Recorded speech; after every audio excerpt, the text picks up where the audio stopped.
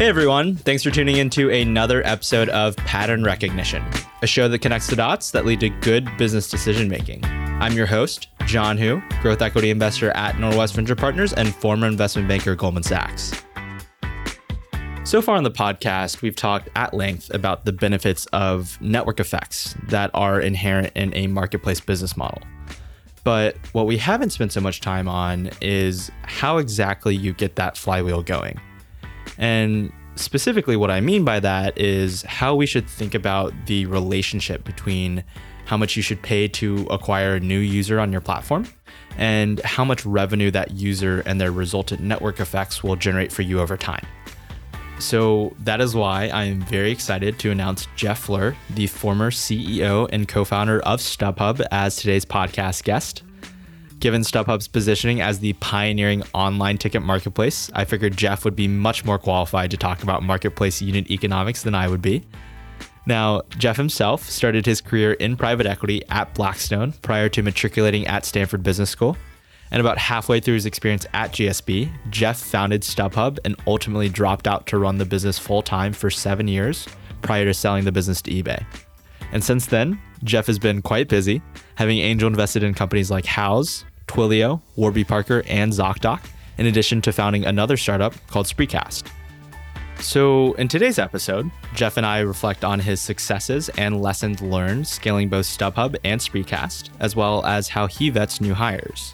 Additionally, Jeff and I discuss what he looks for in startups now that he's investing full-time as a general partner at Craft Ventures. So why don't we get started? Hey, Jeff, thanks for taking some time. Yeah, thank you so much for having me, John. Great. So why don't we kick off with a little bit about your background and your founding stories? Sure. So yeah, I'll give you kind of the not too slow version, and then we can go deeper on anything you want to go deeper on. So I grew up in New Jersey. I went to University of Pennsylvania, studied finance and engineering at Penn. And my first job was in leveraged buyouts at the Blackstone Group in New York City. So it was kind of working on these big manufacturing buyouts of kind of pretty boring companies in middle America. And so I was at Blackstone from 96 to 98, and this was when Internet 1.0 was kind of coming of age. So you had companies like Netscape and Amazon and Yahoo that were all going public, and it was super exciting time. So I decided I wanted to kind of get into the technology world and get out of these boring manufacturing companies that I was dealing with. So I moved out to the West Coast. I originally got a job at another private equity firm in San Francisco, and then went to Stanford Business School because I decided I actually wanted to start a company. So at Stanford, in the middle of my first year is when I started StubHub. And so there were two of us who started the company. We were both first years at Stanford, and we wrote a business plan for the annual business plan competition at Stanford. And we were selected as one of the 6 finalists in this competition. And we didn't actually want to win the competition. We wanted to start the company, and we felt that if we won the competition, we would attract too much attention to the company, and we would then attract competition as well. So we didn't show up for the final day. We were one of the 6 finalists, but only 5 finalists actually showed up on the day. You know, the idea was you would pitch to judges. The judges were all venture capitalists, and they would pick a winner, and then you'd get some sort of either grant or loan from the university. So we didn't show up for that day, and we actually incorporated the company and started the company. And I finished my first year at Stanford, but I dropped out and did not go back for my second year. So the timing was interesting because we incorporated StubHub in March of 2000. And in April of 2000, which was the very next month, the entire internet stock market had sort of like cratered. So like these companies that had gone public, and there were dozens of them, had gotten huge valuations in the public markets, and then they cratered like 80, 90% valuation drops in the course of 60 days. And so it was an interesting time to be starting an internet company, especially a consumer internet company. So anyway, I started StubHub, and I guess I'll go through the whole timeline, and then we can kind of go back and talk about all these things. But, started StubHub. I was the CEO from the inception through the sale to eBay in 2007. It was about a 7-year run, a lot of fun, a lot of ups and downs, a lot of learnings about starting a company and about entrepreneurship and about people and business. And then when we sold it to eBay in 2007, 2 weeks after we sold the company, my first child was born. So my son, who's now almost 12 years old, was born. It took us some time. I took off like 3 years. We traveled with my wife and my son. And then I had a second child, my daughter. And then I knew I wanted to get back into the game. I thought it would only be like a year I would take off. It turned out to be like 3.5 years. But then I started another company, which was called Spreecast, in the live video space. And what we were trying to do is really kind of bring live video technology to kind of social media. So marrying some of the tech of, say, Skype with some of the dynamics around, public sharing and connecting with platforms like Facebook and Twitter. And so that business didn't work out, pivoted a couple times through various products, kind of all within that same general sphere, and then decided to wrap it up after we had a couple of products that got some scale, but not enough to make them interesting businesses.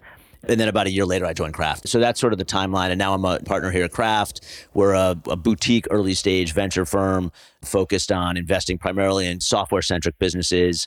So we do a lot of different things within software, but I tend to focus on marketplaces and e-commerce businesses. But as a firm, we also look at, SaaS and enterprise businesses. We look at companies that are doing, blockchain, AR, VR, artificial intelligence, and other areas. That's great. And I think what really resonated to me there was when I was thinking about my next steps after starting in investment banking at Goldman, where there's this standard route of 2 years in banking and then 2 years in mega fund buyouts at somewhere like a Blackstone, where you're often evaluating sleepier and mature businesses that you lever up 6 times and eke out 6% EBITDA margins. And that really wasn't something that I was interested in, which ultimately led me to join Norwest, where I could wake up every day excited about enabling this next wave of technology that could hopefully revolutionize this world. So for example, a company like StubHub, right? So with StubHub specifically, what were the pain points in the market at the time that you guys were looking to solve? Yeah. So as I mentioned, I was a first year at Stanford Business School. The backdrop was that this was Internet 1.0, right? And I had left the buyout world to get into technology. And I decided that I wanted to start a company. And that's kind of one of the reasons I went to Stanford, was because I thought it would be a great place to, connect with other people and to have some extra time to put a business plan together and to start a company. Whereas working full time, it's tougher to get that bandwidth. So the two founders, myself and my co-founder, we were at lunch one day and we were talking. Both of us had sort of this same aspiration to do something entrepreneurial. And we were talking about, different industries and different spaces. And both of us had some experience with being season ticket holders. So my father at the time was a Yankees season ticket holder and his father was a Lakers season ticket holder. So both of us kind of knew what happened when you had these extra season tickets, extra tickets for games that you couldn't use. And a lot of times they would go to waste in a desk drawer. They would just be unused tickets. Other times you might give them to friends or try to sell them on, eBay or sell them to a ticket broker.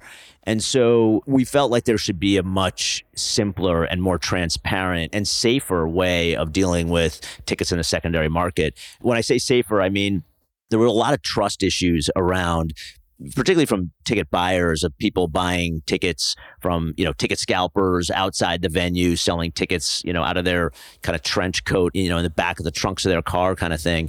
And we knew that there was some consumer trust issues around that. And, the trust issues might have been overblown to some extent, but there was some risk that you would get a ticket, that was not good and that would not work at the venue when you got there. So we wanted to create more transparency and put like a bright light on this industry and create more trust and safety in the industry.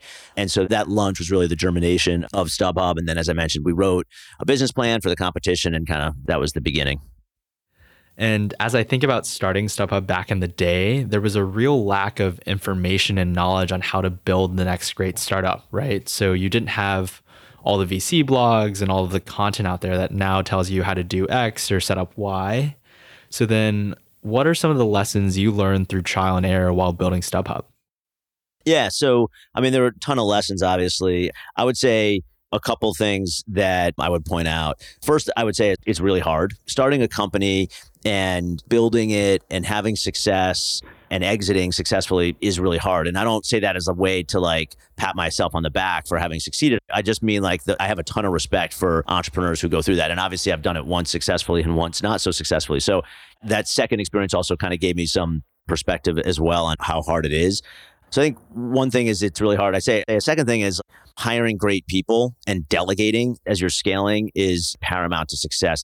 I think for me, when I was 25 or 24 years old, when I started StubHub, and there was this desire to sort of control everything and do everything myself. And for a while, it was, hard for me to delegate. And I think we had good people, but I would often want to be involved in everything. And so like getting past that and being able to give other people accountability and trust other people and, successfully delegate responsibilities, I think is another key thing that I learned how important that is. And it can be very liberating too, because once you're sort of able to do that, it's like you have more time, you're not in the weeds on everything. And sometimes people will make a mistake, and sometimes, you might think you wouldn't have made the same mistake, but those mistakes are outweighed by the benefits that you get when you build an organization where people can make their own decisions and you can feel comfortable delegating them. And with that, though, what are the specific qualities that you look for in those top tier candidates? Yeah, so I tend to look much more at someone's nature as a person than I do at, for example, their experience. So I look for things like their curiosity, their creativity, their intelligence, their persistence, their passion for the body of work that we're working on. And I care less about what job they had last or have they done these specific tasks that I need them to do. There are some exceptions to that, obviously. So if you're looking for software developers, like they need to know how to write code. You can't just hire really smart people who don't know how to write code because the learning curve is too steep and too long for them to kind of get up fast enough. But I think it's generally true with non-technical roles and business roles where people don't necessarily need to have experience doing exactly what you need them to do. They can learn how to do that if they've got those right raw characteristics that I just mentioned. But how do you tease that out in, let's say, a 30-minute interview format, right? Yeah, it's hard. That's what I'm looking for. I'm not saying it's easy to get that right. I think it is hard to get it right in a one-time interview. I think if you're hiring really important senior roles, like you generally aren't doing it off of one interview. You're spending a little bit more time with the person. They're interviewing with multiple people within your company. You are probably having multiple interviews with them if they're going to be one of your direct reports. So I think, and sometimes there'll be other touch points like having dinner or having a meal with someone and just getting to know them better. And also, hopefully, there's someone who you have some sort of shared contacts with. So it's not just somebody kind of completely random, but you know someone who they know, or you know someone well who they've worked with or worked for in the past. So you've got other reference points on them. But I think through triangulating through various channels, both spending time with them yourself and understanding what other people think of them and how their past experience has reflected on some of the characteristics that you're looking for, you can start to get a good picture. But having said that, my own experience and what I've seen both at my own companies as well as other companies that I've invested in is the rate of hiring senior people, that don't work out is fairly high, right? Like it's probably 20 to 30% of the time you hire someone in a VP level role and a year later they're not there. That's about the rate I've seen with my own things and with other companies that I'm involved with. So it's hard to get it right, and you don't get it right sometimes. That all makes sense. And I personally believe that hiring is the single most difficult aspect of building any business. But going back to StubHub, what were the main KPIs and metrics that you tracked to gauge the health of the business? Yeah, I think for us, a lot of it came down to unit economics of the transactions at StubHub. So we were looking at things like, what the customer acquisition costs were. We were doing a lot of paid acquisition through various channels, and we wanted to really have very close view of weekly and daily even what we were spending to acquire new customers. And then the other side of that is the lifetime value of those customers, which has to do with how much do they spend, how often do they purchase. So we also looked a lot at things like repeat usage and cohort analyses. So looking at things like, okay, you acquire a group of users in a given month. For that group or cohort, how often are people transacting over the following 12 months? How much are they spending as a group? And you can get a real sense of, your lifetime value of an individual customer by looking at kind of these cohorts and understanding the repeat usage, and then therefore how much you're willing to spend. And so we would sort of vary how aggressive or conservative we wanted to be with respect to our customer acquisition costs. When we knew the lifetime value, at times we might say, hey, we really want to kind of be a little bit more conservative now, and we want to make money on the very first transaction. We want it to be the break even on the very first transaction they do. Other times we're like, screw it, we're going to spend more money than we make on the first transaction because we know that over a course of 12 or 24 months, we're going to be profitable. And so we would potentially look further out the more aggressive we were being in terms of how much credit we would give those users on the customer acquisition cost. So those were the kind of the key drivers. Another thing that was very important for us as a metric at StubHub was something we called the sell-through rate, which was, for every 100 tickets that get posted into the platform, what percentage of those would actually sell? Those were some of the key metrics. Got it. And eventually you sold to eBay in a very successful exit. So could you share some of your lessons learned from that process? Yeah. So, the backstory with eBay was they had approached us a number of times. As I mentioned, for me, it was a 7-year kind of journey at StubHub. So I started the company and about 7 years later, we sold it. And so during the course of those 7 years, they'd approached us probably 3 or 4 times, starting maybe a year and a half after we started the company. And we never got really serious with them. Those conversations never got very involved because they never offered an amount that made any sense, and we were never willing to sell the business. And our relationship with eBay kind of grew over time because there were a couple of touch points where we were spending time with them. One was on the government relations side. So both of us were lobbying to try to change a lot of the ticket scalping laws. There were a lot of laws in different states. These were state by state laws, and we were trying to go to these state congressmen and congresswomen to try to change law, try to draft new bills and change the laws. And they were very aligned with us on that. So we were kind of working with them on that. We also, just knew the people that were responsible for tickets and kind of would speak on panels with them and see them at events. And so we kind of knew them pretty well. They had approached us a few times. We had turned them down a few times. And then when they kind of approached us the final time, the values that they were talking about started to get in the neighborhood of what I thought was reasonable at the time, what I think the board felt was at least in the zone. And so that was the first piece of it. The second piece of it was I had been doing it for 7 years. I think it was a lot of fun. It was a rewarding experience, but there were definitely parts of it that I felt like I wanted to be on to the next thing in my career. I didn't want to run the company for the rest of my life.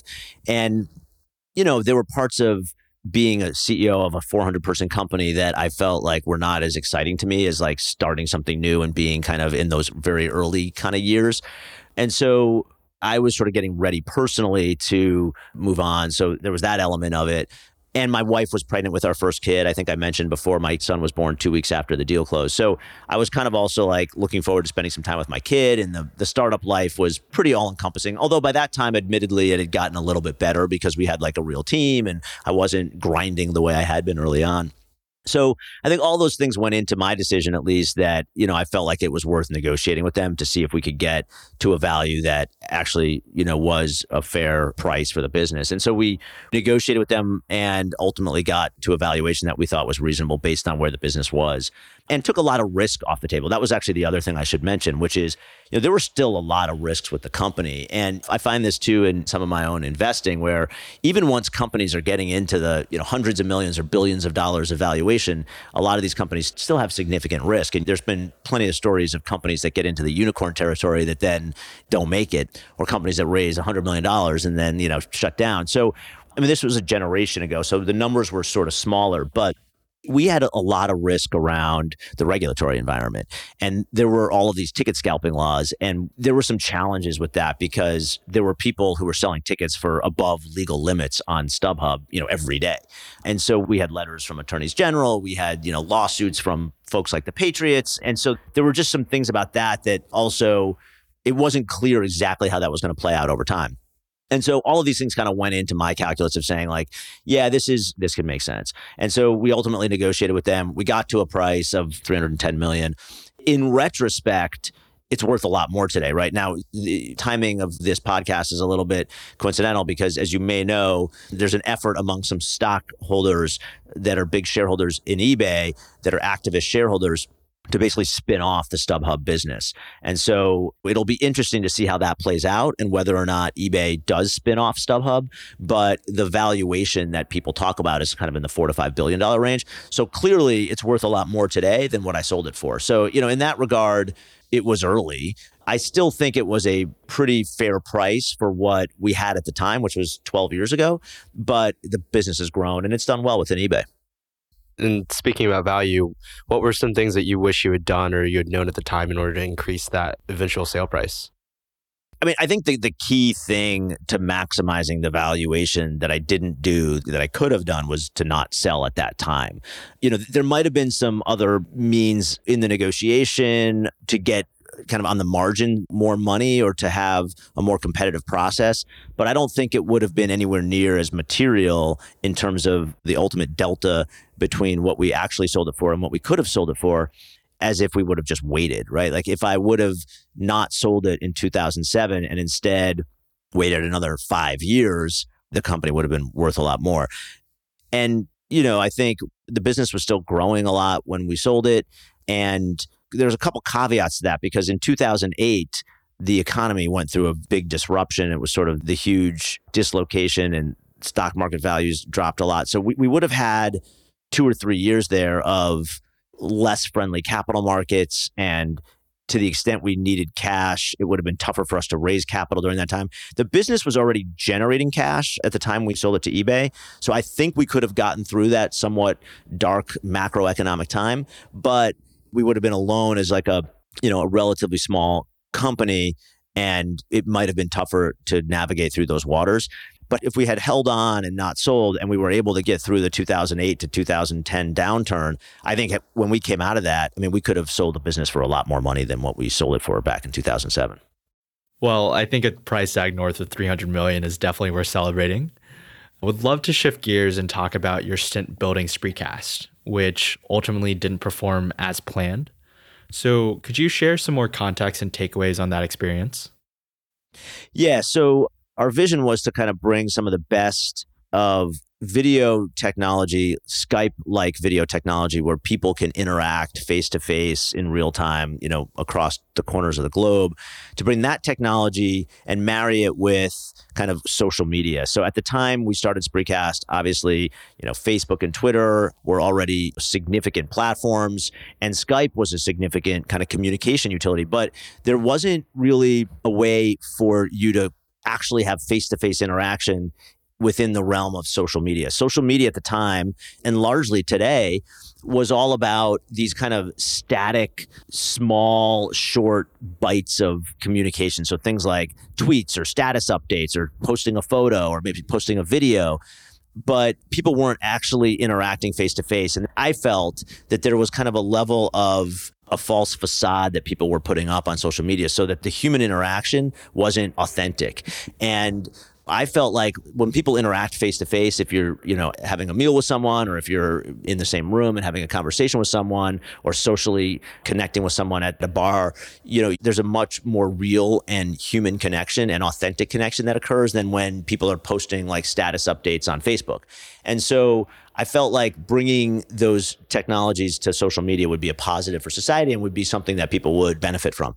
And that was the reason why I started Spreecast. And the first product we built, which was called Spreecast, was a way for people to connect face to face and have conversations and dialogue. It was used by lots of folks for just conversations around current events or things that were happening in the political landscape. It was often used by journalists to have conversations with their readers or their constituents around their particular areas of expertise. ESPN was using it to talk about sports. Wall Street Journal was using it to talk about business. But we didn't get the monetization of it, and the combination of not getting to enough scale and also not really figuring out monetization just ultimately led me to the conclusion that it wasn't going to make it as a product. And so we pivoted to another product. And so we kind of went through this a couple of times and kind of had similar experiences where we had some users and some uptake, but not enough to make it a real business. And so that's the short version, but we could go deeper on any of that. And as a former operator yourself, now in an investing role, is there anything you think that's unique about your prior operating experience that further differentiates yourself as an investor? Yeah, I think there are a few for sure. Some of them are sort of specific to that business and others are more general. I guess I'll focus on the general ones. I would come back to the point I made earlier, which I think startups are really hard. And I think that that's probably one of the key learnings from both of my startup experiences. And I think that gives me a perspective that's helpful as an investor as well, which we can come back to. So that's number one. I'd say number two is advertising-based business models, where the idea is to get a huge number of users to then sort of generate revenue from ads. I think for me personally, they can be very successful. I mean, Facebook's been a hugely successful company. I mean, Twitter is successful, and these are businesses that make money from ads. I mean, Google is primarily makes its money from ads. So obviously it can work, but you need such scale to move the needle that, it's hard to solve that kind of chicken and egg issue of having enough scale to generate enough revenue. You just need to raise a lot of capital to get to that scale to really be able to drive enough revenue to kind of then be self-sustaining. So I personally think those businesses are challenging, and, as an investor, probably, sort of less inclined to invest in ad-based businesses. And then a third thing I would say, which is that business really was changing a consumer behavior. Like there was no consumer behavior really where people were having kind of face-to-face conversations in kind of a public setting, using live video online. And there still really isn't today. I mean, that doesn't really exist today.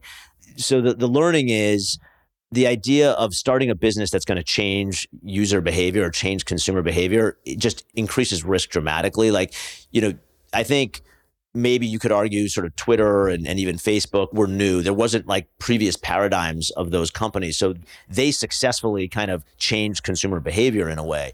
But I think doing that is hard to do. And so, when you are starting a business that's kind of addressing an existing market that where either consumers or businesses are already doing something and you're just trying to make it easier, better, or more efficient, at least you're not really changing behavior as much as improving a market and creating transparency or creating efficiency. And I think, that's just a learning, which is if you're doing something that's going to actually change behavior, if you're expecting that to happen, your risks are of success or likelihood of success is just lower.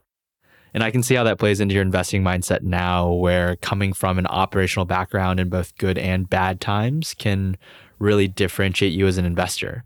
So are there any specific aspects of your operational experience that you think really separated you from the pack?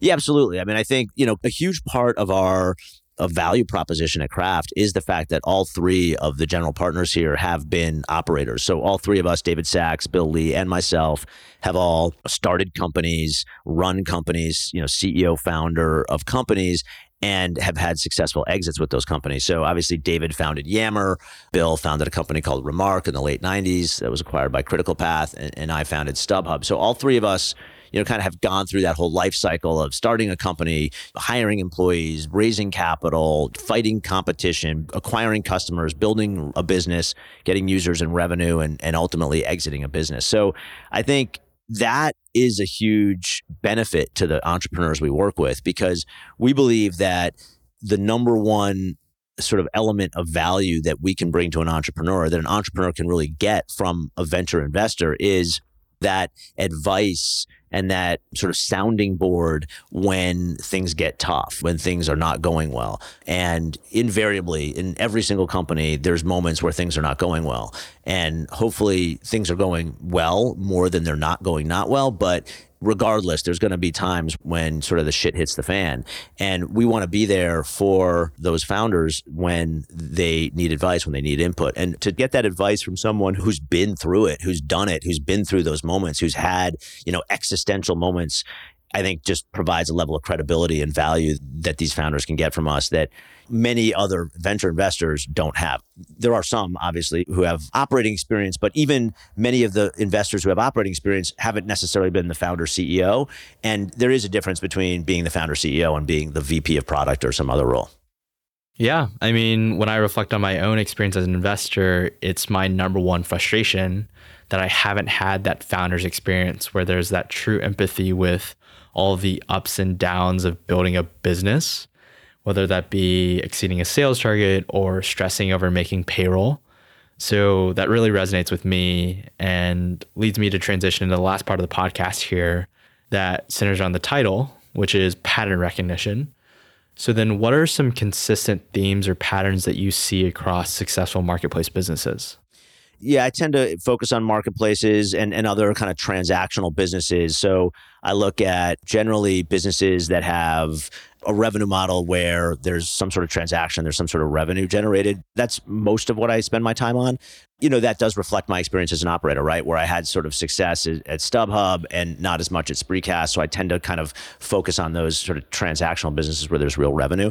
There's a couple things I look for. One, I look for like a great team. So a team that, again, has some of these elements we talked about earlier, but things like passion and, curiosity and creativity and intelligence. So that's number one. I'd say number two, I like to invest in businesses that are focused on markets that are large. And sometimes they're focused on a piece of a market and the piece may be not so large, but their ability, if they get that right, to then expand into kind of peripheral markets that are large is also, something that can work, because sometimes focusing on a narrower market is actually a little bit better because it's a little bit easier. There's a little bit less competition. But if you can cement a position in kind of a narrow vertical, you can oftentimes expand after you've cemented that position. You can expand into peripheral related businesses as long as they're closely related. And so that's another element that I often look for. Another thing from my StubHub experience is the idea of regulated markets. So StubHub, because it was regulated with the ticket scalping laws, it was a market that was sort of this murky, not well understood market. Some people didn't understand if it was even legal to buy a ticket or sell a ticket at any price. And so a lot of times regulated markets can provide interesting business opportunities because other companies might be scared of kind of entering them, or it keeps other companies away. Big companies feel like they can't really do it because they have too much to lose to do it. So I think, within reason, obviously, I think regulated markets can sometimes be interesting and sometimes look for that. And then just kind of these industries that are inefficient and kind of historically low tech, I also tend to think are interesting because they're not yet disrupted by technology. And yet there's so many efficiencies that can come from bringing software and technology to them. So industries like real estate or healthcare or trucking, which are, massive industries, but they're now getting more technology, but they're still not as tech oriented as some other industries. And therefore there's kind of more opportunity to create efficiencies in those markets. So what's a recent bet you've made that fits any of those categories? Yeah, so I've been here for 5 months. My first investment is in a drayage trucking company, which is, kind of fits right into that. So it's a marketplace for drayage trucking. And drayage trucking so it actually fits into a lot of what I just said because it's a $10 billion, these are US numbers, it's a $10 billion segment of the $700 billion trucking industry. So it's actually a pretty small segment that doesn't have as much focus as some of the other bigger segments of trucking like LTL and FTL, which are the less than truckload and full truckload segments. But this drayage segment involves picking up the containers at the ports that come off of the container ships and bringing them to the local warehouses. And these truckers, who are mostly independent owner operators, can pick up 2 of these containers a day, sometimes 3. They can go pick one up, bring it to a local warehouse, go back to the port, pick up a second container, bring it back to another warehouse. And what this business is trying to do, this company's called Dray Alliance, they're trying to build a marketplace, an Uber-like marketplace for these truck drivers. And I think it's a perfect example because, it's a relatively small segment, but still kind of big in a huge market. So if they get drayage right, they will likely have opportunities to expand, but we want them to focus on drayage for now because focus is so important for startups. And they want to focus too. So it's not us trying to make them do something they don't want to do. They are focused on drayage, and that we think is a good decision. But we also believe that if they get that right, there may be opportunities to expand. And it's an old, inefficient industry like trucking, where historically, these guys today, these truckers are getting phone calls from, brokers who are sending emails with the shippers. It's a very inefficient and kind of archaic process that definitely could benefit from bringing Uber-like transparency. That's great. And what's a recent book you've read that's changed your perspective and why? Yeah, I'm reading a book right now called Thinking Fast and Slow by a guy named Daniel Kahneman, which is, have you read that book? Good book. Yeah. So it's interesting. I mean, it talks about a lot about the brain and how people make decisions and the idea of that there's kind of 2 systems within the brain. There's what he calls system 1 and then system 2. And system 1 is kind of your intuition and your fast kind of decision making and your kind of your gut feel, or things that really don't require much thought or much energy to make decisions. So driving a car under normal conditions, you don't really think about, you kind of just know how to do it. Or if you see a picture of a sad girl, you kind of know she's sad just by looking at it instantly and looking at her face. So there's certain things like our brain just processes immediately. And then there's this other thing called system 2, which requires a lot of thought. You have to if I asked you what's, 27 times 14, you're probably not going to blurt out. You don't know that right away. You have to work it out. You have to spend time on it. You have to put effort into it. And that's where your system 2 of your brain takes over. So there's these kind of two different parts of our brain and how they interact and how they make decisions. And the book goes into a lot of different examples of how we can oftentimes make bad decisions when we just rely on system 1, which is kind of easy decisions that seem easy and you don't really think about, but are sometimes not the right decision. So it's just an interesting book to kind of think about with my own life and my own decision making. And investing, I think, is an area where you can sometimes jump to a quick conclusion. You hear something quickly, you can jump to a quick conclusion, but, peeling the onion a little bit and using your system 2 to really understand the business better, understand the industry, understand the competitive landscape, understand what can go wrong, I think can benefit all of us investors who are looking at investing dollars.